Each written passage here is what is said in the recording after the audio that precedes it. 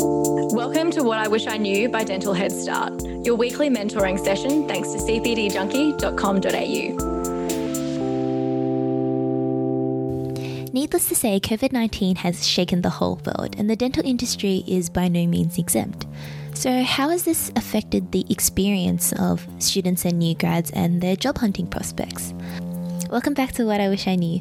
My name's Erica, and in this episode, we have part 2 of my grad series with Dr. Jeff Koh.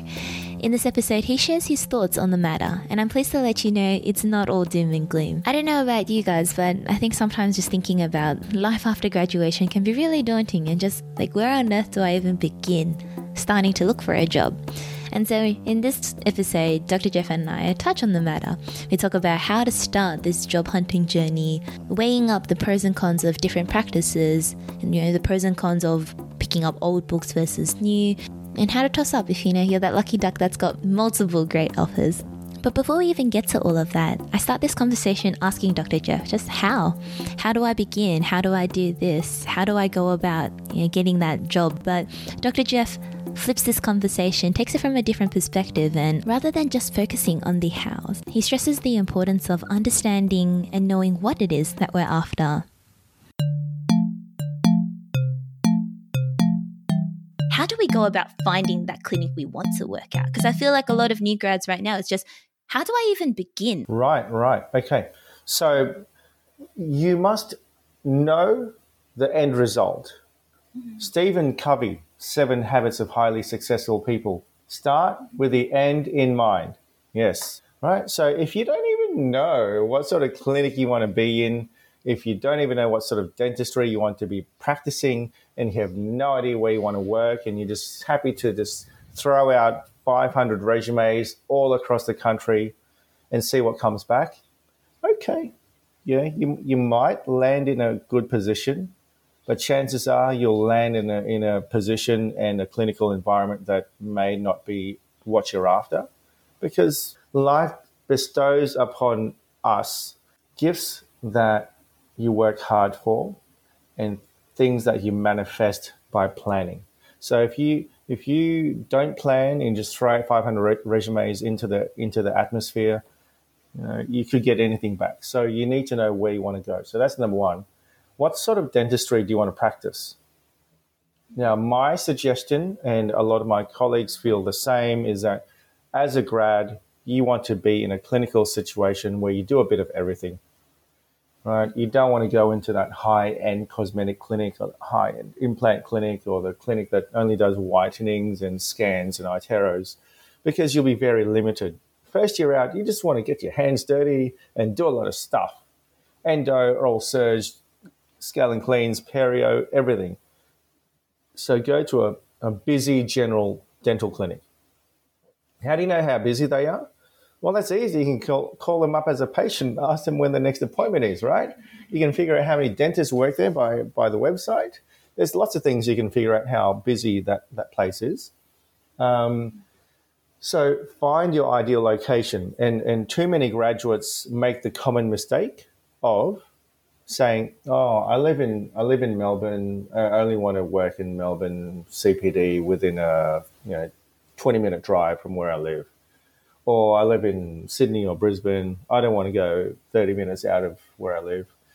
But the truth of the matter is it's so saturated these days in the CBD areas, and pretty much in a 15, 20-minute drive radius from the main spots, that if you jump onto a clinic there and you're another practitioner tagging on, then you're probably not going to be as busy as if you had driven out 40, 45, 50, even 1 hour out of wherever you live, because those clinics will be pumping, and that's exactly what you want. You just want a busy clinic.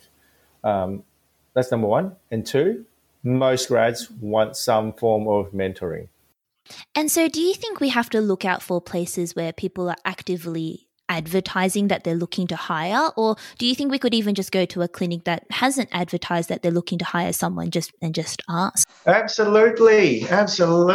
So you jump on Google, you type in dental clinic suburb, and you have 15 results. and you go knocking on their door. Right? You send out your resume to their email, and if you're really keen on the place, you do the cold calling. You dress up in your suit and tie, and you get out there and you drop off your resume in person.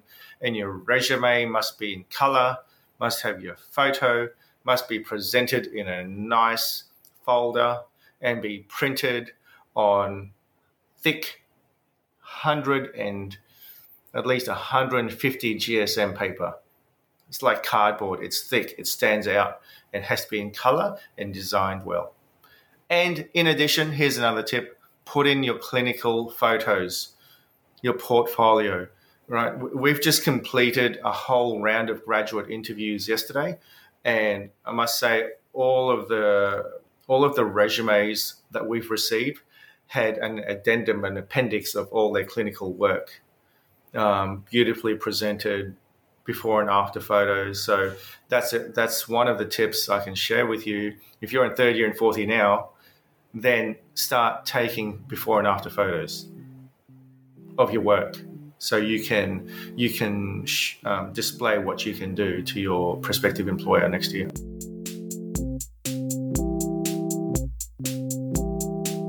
Ripe Global is an incredible resource, especially in these times where travel is a little bit difficult, but we're also realizing it's not always necessary for our education.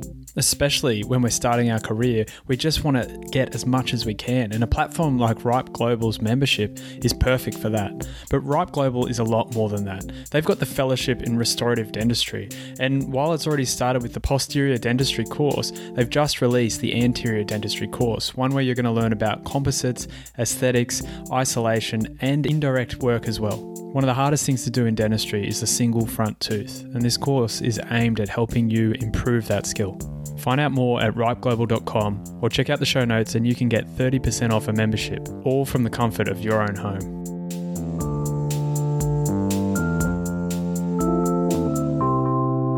You know, we're talking about all these things, but obviously we're going through the pandemic right now. It's influenced us a lot and influenced a lot of the new grads and caused a lot of people some anxiety as well.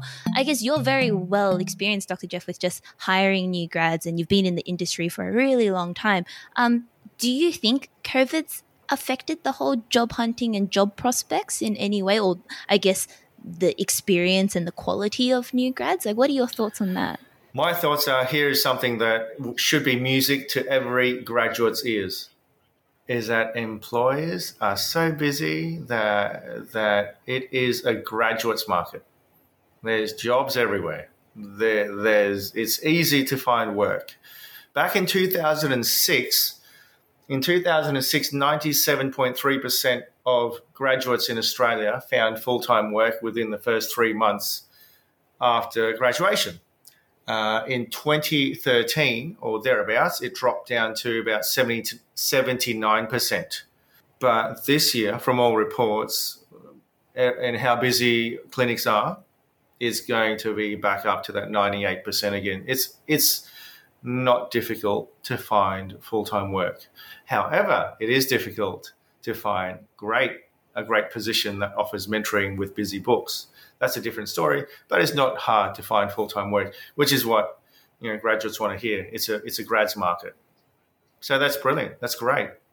Do you think that there is a difference in just being a COVID grad? Because, like, for example, for me, right, like I'm in third year right now, and usually we started seeing patients at the beginning of the year, but this whole second semester, all our patients have been cancelled. And it's the same for my friends that in fourth year, that they've not seen patients at all in their final semester of dental school, right? And, they're getting some time to catch up, once the restrictions ease. But I guess a lot of us feel that there's this gap in knowledge, or that there's this feeling of lack of experience and incompetence. And do you think that's an issue, or do you feel like that's something that can be learned? And how do we go about trying to fill that gap?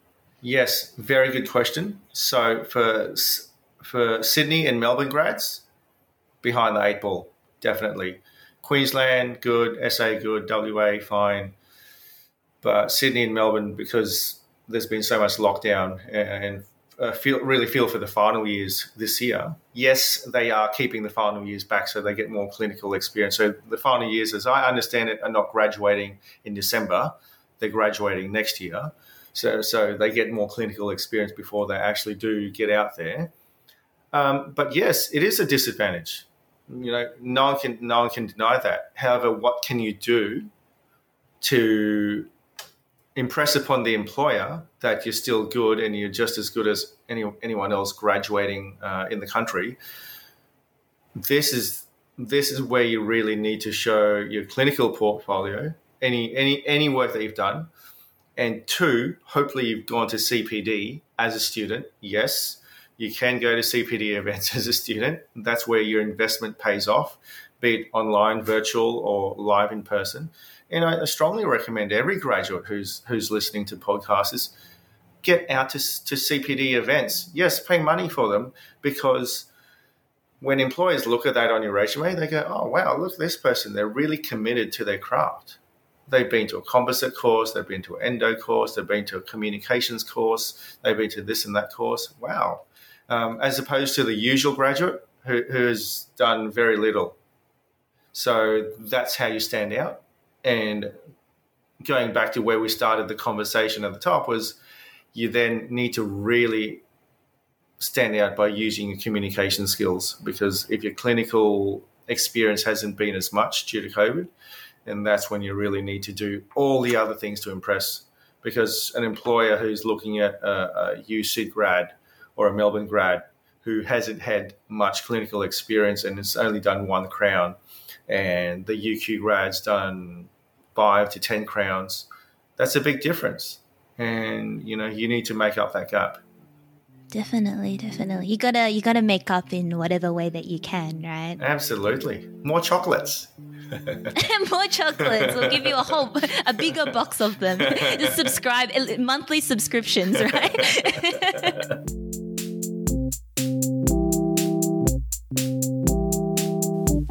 The Author Ed Institute, run by Dr. Jeff Hall, is launching their 2022 Mini Masters program, and it's open now for registration. With 9 core modules delivered over 2 years and a fully accredited postgrad diploma, you'll cover everything you need to know about orthodontics, from diagnosis and treatment planning to clear aligners, TMJ therapy, and sleep apnea. If you're interested in upping your ortho game, you can get 10% off their entire range of courses through Dental Head Start. To access our discount codes and for more information on all the courses available, visit dentalheadstart.com/authored. You'll also find all our segments that we've been recording throughout the year to bring you a unique perspective from both behind and in the chair. Follow along as David undertakes his Author Ed Mini Masters and documents his personal journey planning his own ortho treatment and getting aligners at the same time.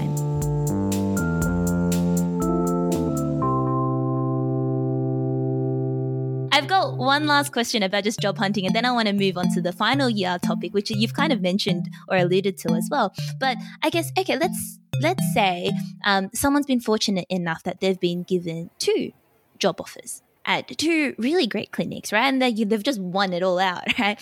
How would you go about, I guess, making that decision of, choosing? I guess it's a bit personal as well, but I've got some friends who are in that situation and just really struggling to toss it up. And I guess there are things about the mentorship and just, how well do you click and connect with them? But what do you think, Dr. Jeff? What do you think about just if you choosing if you've been given multiple offers? Sure. Factors to consider: 1, yes, mentorship is top notch. Go somewhere where mentoring is top notch.